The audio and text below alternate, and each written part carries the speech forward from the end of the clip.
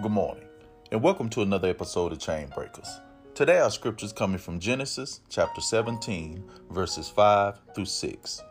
No longer shall your name be called Abram, but your name shall be Abraham. For I have made you the father of many nations.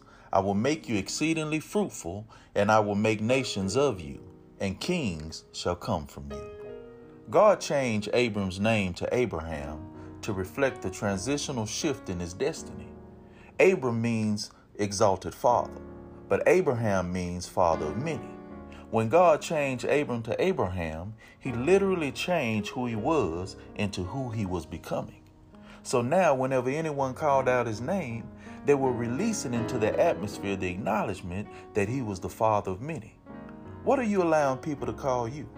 Are they still calling you what God brought you out of? Or maybe they refer to you based off their own opinion. See, God changed your name when you was born into his kingdom. You're now a child of God. You're the redeemed and the blessed. You're the highly favored and the forgiven. Don't allow anyone to release over you anything that no longer describes you. In 2 Corinthians chapter 5, verse 17, it says, "If anyone be in Christ, he is a new creation. Old things have passed away. Behold, all things have become new." You are not who you used to be.